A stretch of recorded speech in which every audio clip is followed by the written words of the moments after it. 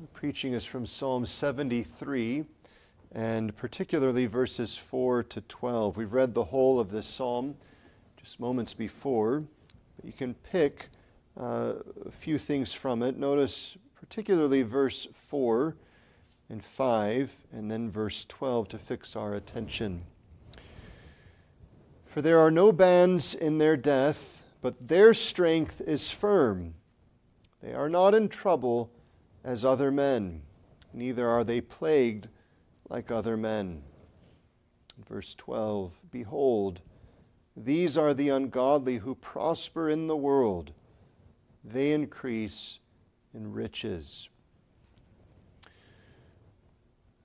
Believers are saved by grace alone, and the grace of God gives faith. So we read of that in Ephesians 2. By grace are you saved through faith, that not of yourselves, it is the gift of God. And so we acknowledge the Bible's teaching that faith is that by which one embraces the whole Word of God, but particularly those truths related to the person and work of the Lord Jesus Christ. And this faith, of course, is that which receives Christ and receives the Lord's blessings, and by that faith, receiving Christ, one is securely and everlastingly saved. There are many blessings and benefits that come with that and through that, and the more we grow in our fellowship with Christ and our enjoyment of Christ, our knowledge of Christ increases, our knowledge of God's love to us in Christ increases, and all of the benefits, some of which we sang earlier from Psalm 103, are experienced, acknowledged, and enjoyed. There is, of course, the strengthening of our soul thereby. And we feel as if it were our soul is standing upon a firm rock. And though these things are true, there are yet trials that come even to the most sure-footed believer. There are difficulties that, unbeknownst to the believer, expose weaknesses that had been present and for the moment overlooked, leap to the forefront and cause the believer no little trouble. It seems that's what's taken place with the psalmist as Asaph recounts this trial. We noted last time, verse 2, but as for me, my feet were almost gone, my steps had well nigh slipped. And so he's acknowledging that there was a time when he was standing, but this circumstance which he opens to us was that which caused him almost to fall. And we are grateful that not only does he recount the circumstances that led to that, but also, as we hope to in the future consider, those gracious ways in which the Lord secured his faith and strengthened it again and brought him to a place even better than when he first began. So among the various trials that believers face, one that has often been a source of frustration and difficulty to the believers before us here. And you see it introduced, of course, in verse 3, when he says, I was envious at the foolish when I saw the prosperity of the wicked. And he goes forward from verse 4 onward, describing particulars related to the foolish and the wicked. And then he closes off that section in verse 12, behold, these are the ungodly who prosper in the world, they increase in riches. And so the faithful witnessing those wicked ones who prosper encounter a cause of trial to their faith. And you'll notice how these wicked ones are described. Verse 3 we saw as foolish and likewise as wicked. Well, that word wicked is translated a bit differently. It's found again in verse 12. These are the ungodly. Wicked or ungodly meaning hostile to God. They are opposed to God. And so it's not just that they're sort of hands-off religion. They're actually purposefully, consciously, deliberately opposed to God. And so it's one thing, of course, to see one who shrugs his shoulders and goes about and is neither overtly wicked in outward display. We're not saying anything regarding this true state of his soul. Nor is he overtly religious, and we see them go on, and that troubles us somewhat. But there's another thing when we see the openly profane, the openly wicked, the openly rebellious, those who raise, as it were, their fist against God and, as it were, challenge the Lord to vindicate his name. When that happens, and all of us, as it were, would shrink back, awaiting the earth to open her mouth and swallow them up, or the sky to darken and lightning strike them from the heavens, and nothing happens. Instead of nothing happening, in fact, it seems that all falls out to them for good. The believer then is faced with a tangible difficulty. And this was the circumstance of Asaph's struggle, which we hope to consider. And as we do, we'll look at two things. Firstly, the trial this is to faith, and likewise, secondly, the wrestling of faith against it. So the trial, such prosperity of the wicked, is to faith, and the wrestling of the believer against it. Now, of course, the psalm stands as a unit, as a whole, and so we have the whole psalm that testifies of both the struggle as well as the Lord's remedy, and we can look at that together in time. But we wish to focus upon the prosperity of the wicked, firstly, as it presents a trial to the believer. And there are two things that we can note about this trial.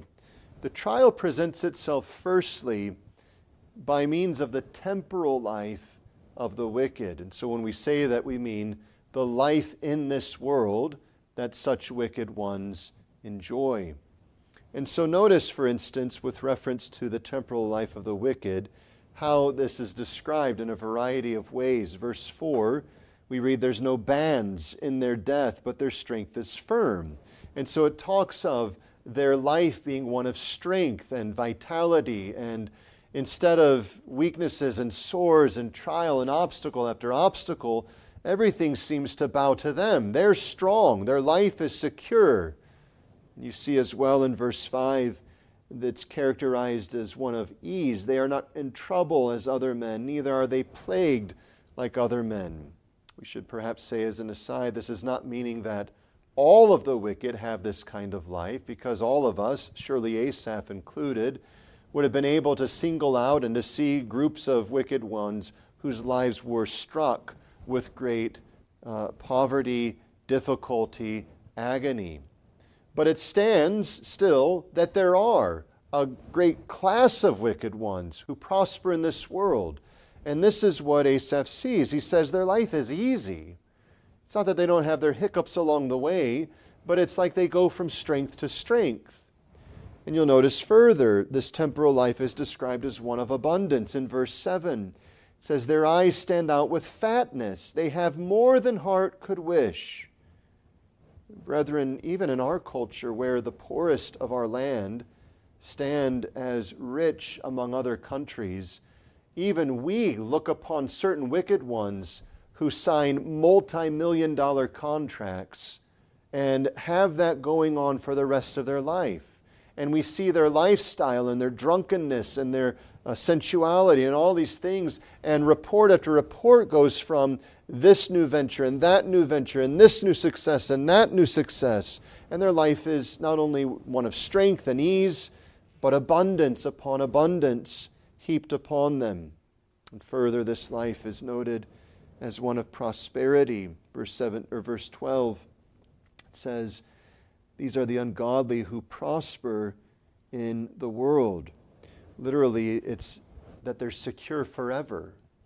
Their life is given such stability that they're prospering and abounding forever. So long as you can measure out their life, they're going from one success to another. And perhaps there's even implicit here a testimony not only of the wicked individual, but the wicked as a class. That as we can see it, it's as if there's always the wicked prospering. There's always a group that are continuing on. It's this way in our generation. It was that way in the previous generation. It's that way in this millennium. It's that way in previous millennia. The point is, the wicked have a strong testimony of success.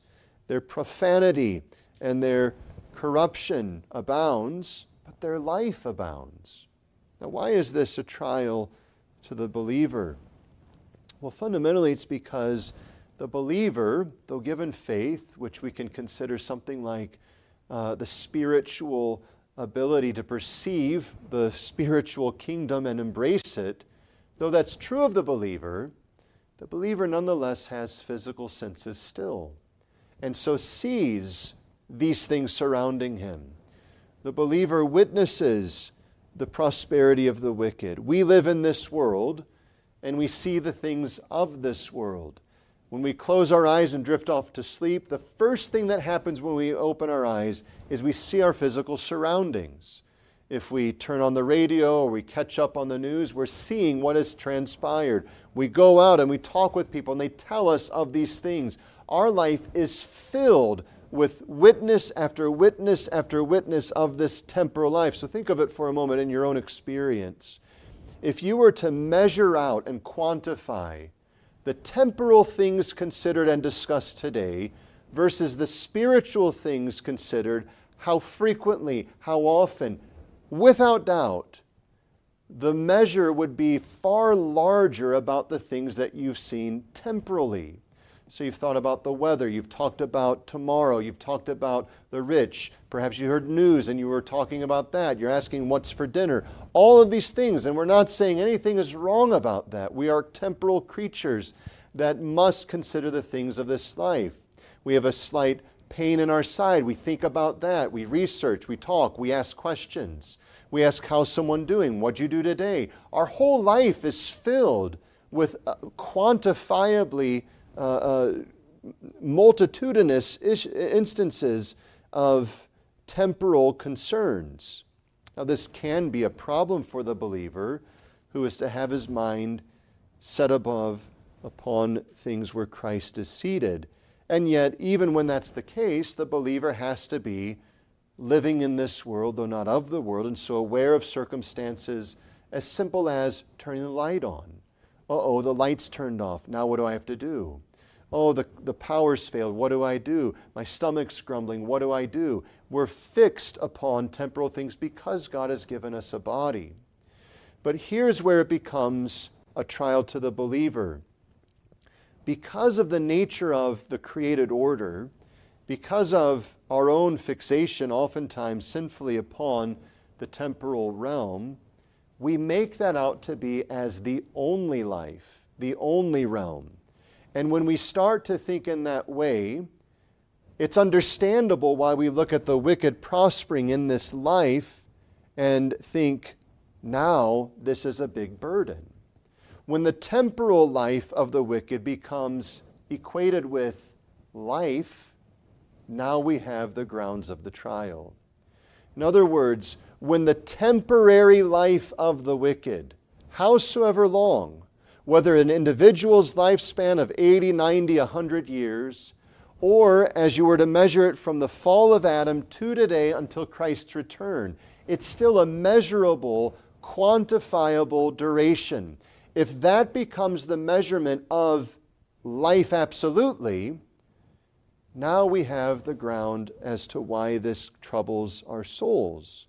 Because what happens is this life takes our eyes off of the life to come.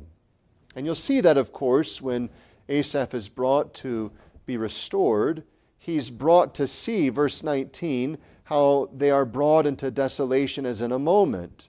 We're simply trying to understand why this temporal life of the wicked is such a difficulty. Related to that, many times the temporal life of the godly is difficult. And so it's not that there aren't men like Solomon who prosper even in outward things. Job was tremendously rich, and though he went through a very dark valley for an extended time, yet the outcome of his life in this world was one in a better place than it first was before the trial. And so there are Christians, of course, who have temporal lives that abound. And yet, the grand majority have temporal trials and troubles. And if not temporal in the bodily fashion, yet temporal in relationships, spiritual difficulties, and grievances occur that trouble their souls. And so the reason this is a trial is because there's often a contrast between the temporal abundance of the wicked and the temporal troubles of the godly. So we'll get to this later, but you'll notice in verse 13 that we read, "Verily, truly, I've cleansed my heart in vain, and washed my hands in innocency, for all the day long have I been plagued, and chastened every morning." You see the contrast. Look at the wicked. Their lives in this world abound. Look at the godly, the believer. My life is filled with trouble. Fundamentally, the question is asked, is it worth it if this is the measurement given to the godly? But it's not just the temporal life of the wicked that stands as the trial to faith. The trial to faith by the prosperity of the wicked is all the more enhanced when you consider the spiritual life of the wicked. So it's one thing to see someone abounding in wealth, abounding in health, abounding in strength. The relationships are strong. They have all that one could want, and it goes from prosperity to prosperity. But when it is that the one doing that is one who is careless in divine things, blasphemous against God, and opposed to the church of the Lord Jesus Christ, then it becomes more acute in its trial. And that's what we see here. So notice in verse 6, these are called as those who have pride, that compasseth them about as a chain. Now this word chain has the notion of a decoration, like a necklace, we would say, one that would be given to one in high standing. And so here is one who is decorated publicly with pride. Now think for a moment how that is represented in our day. And so you can't go for 2 minutes listening to the radio without this coming out. Pride being asserted. You can't watch athletics today without pride being asserted. A team sport brings out individual pride. People thumping their chests and getting their own and all sorts of things. Pride is asserted throughout our culture again and again. Politically, we see this. Not just among candidates, but among the talking heads who are always about put-downs to others and building up of themselves. Argumentation today in social media, if we can call it argumentation, certainly not rational, is much about pride. The culture we live in can be summarized with this single syllable, proud. That's what our culture is. It's arrogant. And it is found particularly among those who raise their fist against the Lord. And this is what is troubling Asaph. I look at the wicked, and they are filled with pride. Now think of this. Our culture struggles to understand this. But when you read in the book of Proverbs, 6 things doth the Lord hate, yea, 7 are an abomination to him. What is one of the 7? A proud look. Think of that for a moment. So much as a proud look is in the sight of God abominable. He despises it. It is repulsive to him. It is disgusting to him. He abominates so much as a proud look. But here, they're flaunting their pride. It's compassing, it's surrounding them as a necklace. You think of this, a woman is going out to a special engagement and she goes to either heirloom jewelry or something perhaps a husband or a friend has given her, and she puts on a necklace for the special occasion.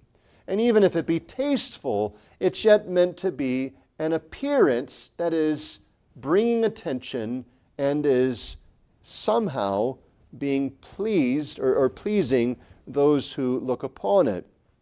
Well, here the wicked are wearing pride like the necklace. What am I going to wear to impress the others around me? My pride. So this which the Lord abominates is the very decoration that the wicked put on. Moreover, it says, violence covereth them as a garment. They forcefully put their will upon others.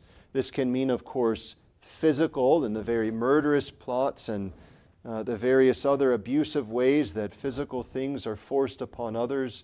It can also mean simply the enforcement of one's own will against other. I will have my way.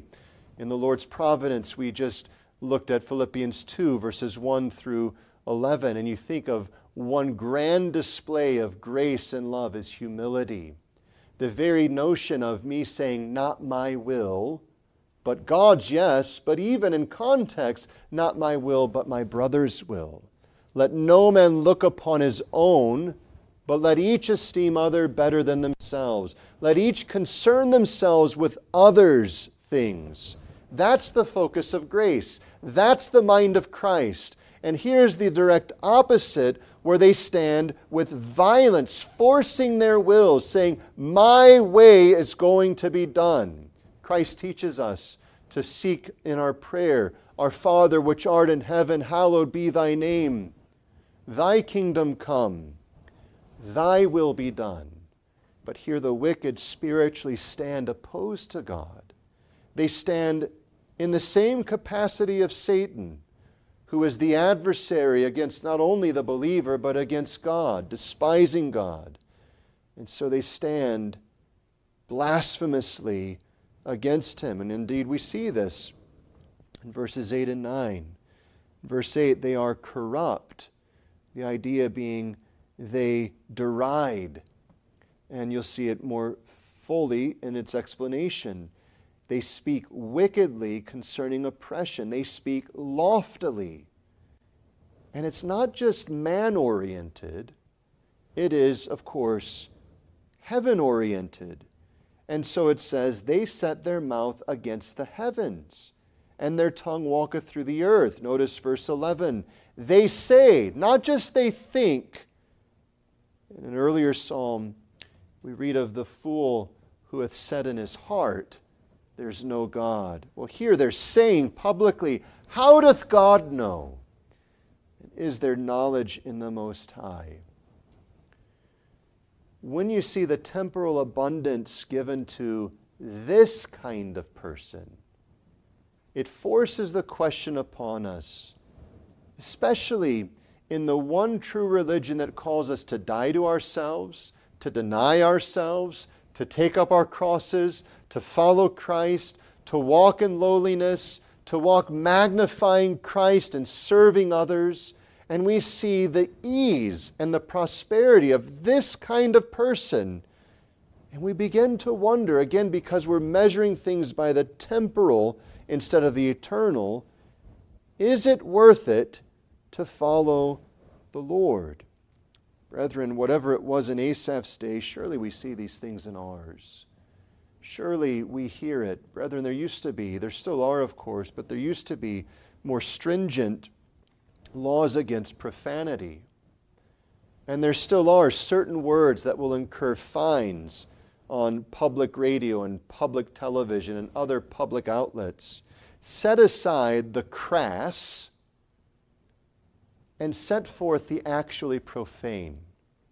And what's striking is this: the actually profane, God's name, hell, damnation, these things are permissible to be spoken publicly. The crass are forbidden. The openly profane is openly permitted, protected, and governed in such a positive way that people can use those things in the forum of which even children may be listening. This is our culture described. This is our life right now. And whereas we may think, well, I don't struggle with this, I imagine that Asaph would have had that for a moment too. But what happens is, as we'll see, the life of self-denial is brought so low on occasion that the eye turns to look to the eye of the selfish, the proud, the arrogant, and their prosperity, their ease, their celebrations, their relationships. And the question comes, why am I doing this? Why am I following such strict and stringent rules? Why am I pursuing something that is so far off in the distance?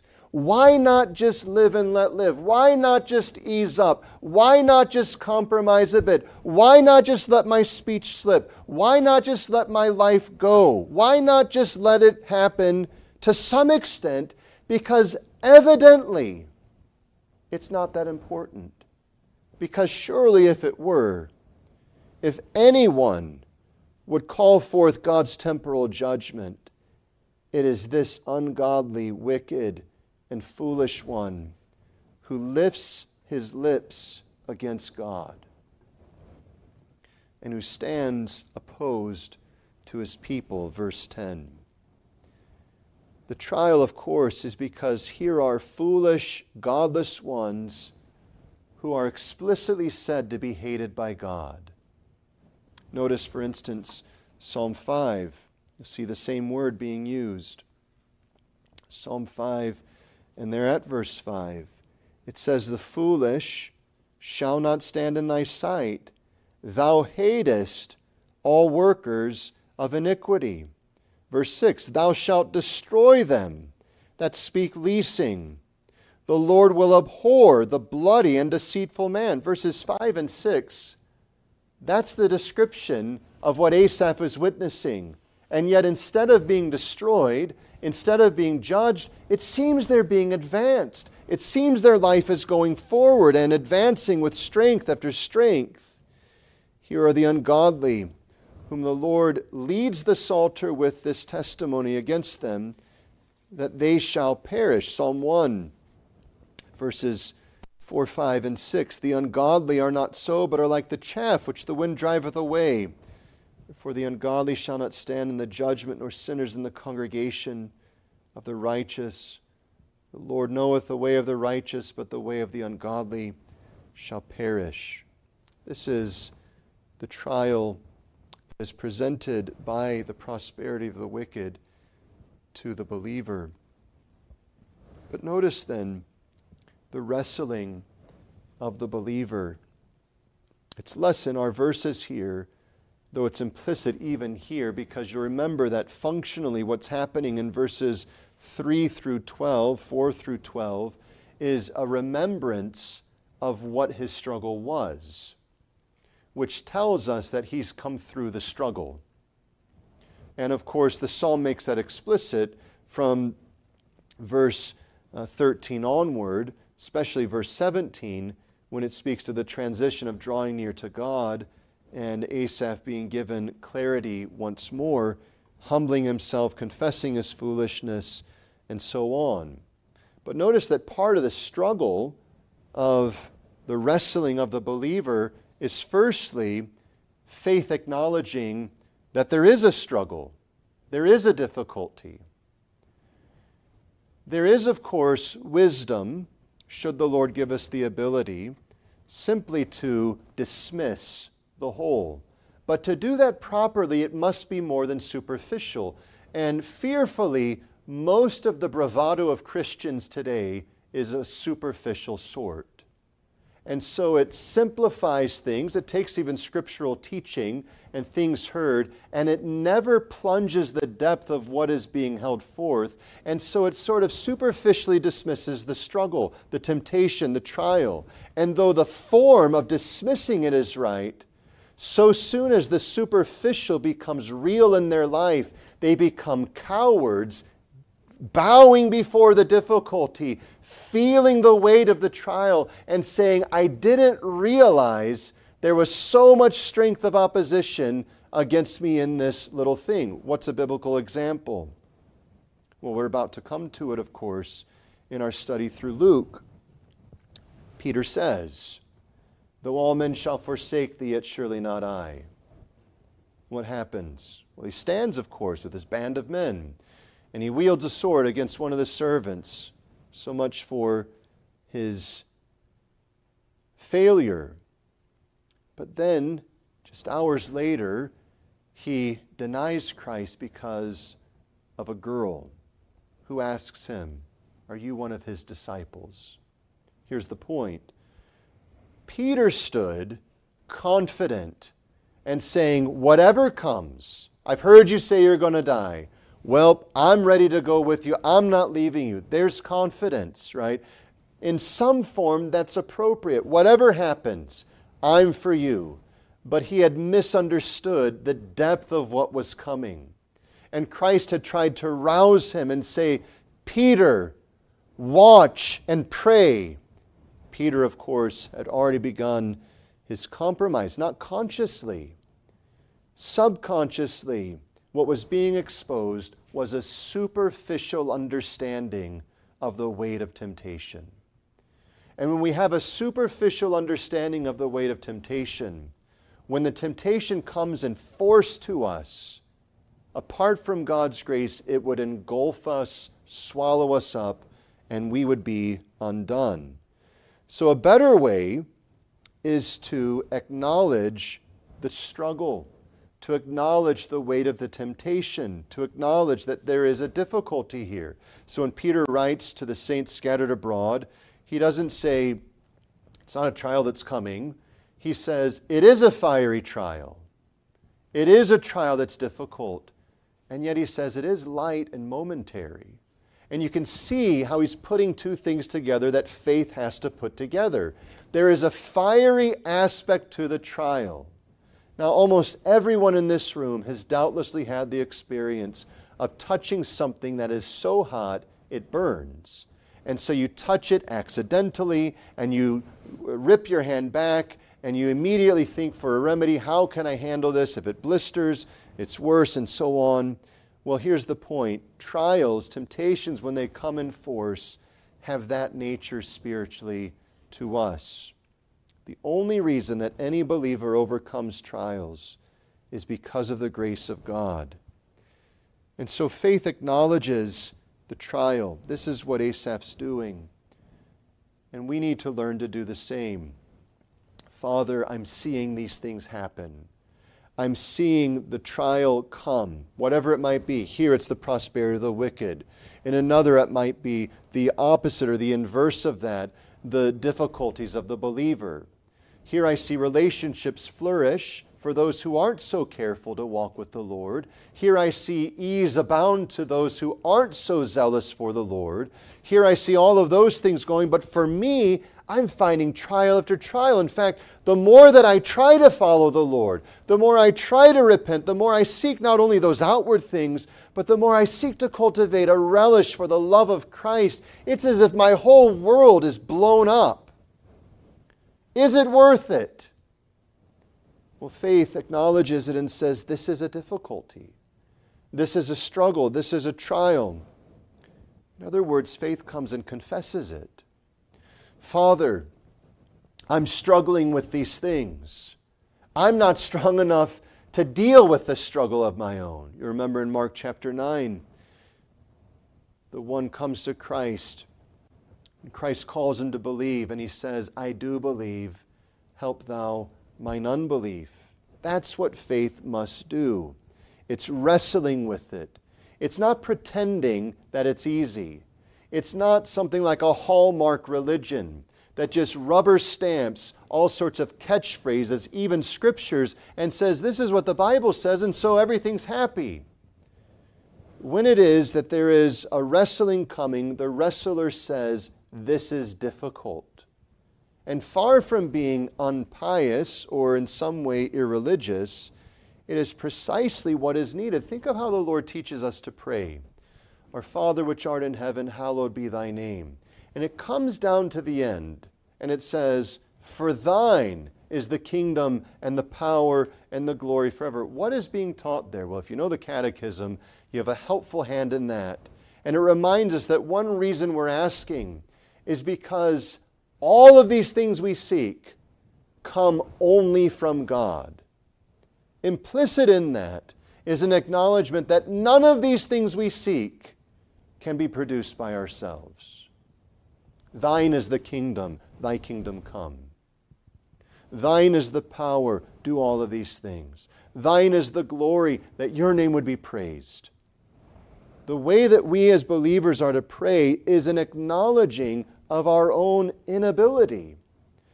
And with that, of course, our own, in ourselves, inability to resist temptation. This does nothing to fight against the fact that we are called to labor diligently against temptation. It is simply to acknowledge that the way that we labor against temptation is by confessing our weakness, glorying in our weakness. Remember when Paul says that he learned not to deny his weakness, but even to boast of it. Therefore shall I boast of mine infirmity, right? Brethren, this is what faith does. It feels the weakness. It feels the strength of temptation, the weakness of self, and it says, Lord, here it is. I'm pointing it out. I am weak. You are strong. So faith acknowledges the struggle. But secondly, faith remembers the promises. And we'll get to this more fully in verse 17. But you can see the implicit way it's stated in verse 17. Until I went into the sanctuary of God, then understood I their end. This is what faith wrestles with. It acknowledges the difficulty that I'm seeing. Here's what I'm witnessing. And if I were to close off the system of the universe measured by simply what is seen in this life, I would have such a witness against the call of your word that I don't know what I should do. This is why Paul says, listen, if the dead rise not, then let us eat, drink, and be merry, for tomorrow we die. That's the measurement. But faith goes further. It not only sees what the world sees and acknowledges what the world is doing, but it also draws near to God and remembers His promise. And whose promise it is, namely God's, the sanctuary of God. And this leads, of course, to a crying out to God. Thus, verse 17, when it testifies of understanding their end, it goes forth to realize all of these things. And then, in resting upon God, there is a resolve to follow after Him. Notice how this appears in other Psalms. Psalm 13, verse 1. You'll see the wrestling, the faith remembering God's promise, the faith crying out to God.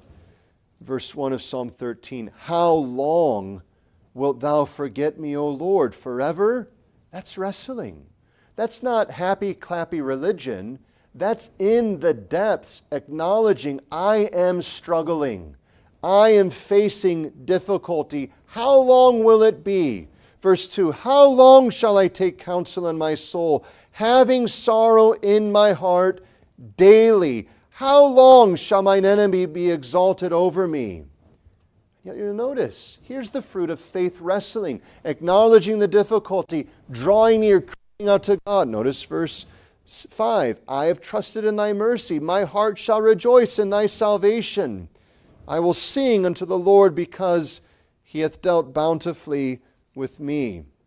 Look at Psalm 6, and you'll see wrestling again. Verse 3, my soul is also vexed, sore vexed, but Lord, how long? Return, O Lord, deliver my soul. Oh, save me for thy mercy's sake. You see the wrestling. You see the promises remembered. You see the crying out to God. And you can see this in psalm after psalm and experience after experience. There isn't this pious, well, we're not going to acknowledge the difficulty. There's an owning of the difficulty, bringing it to God and saying, here's my struggle.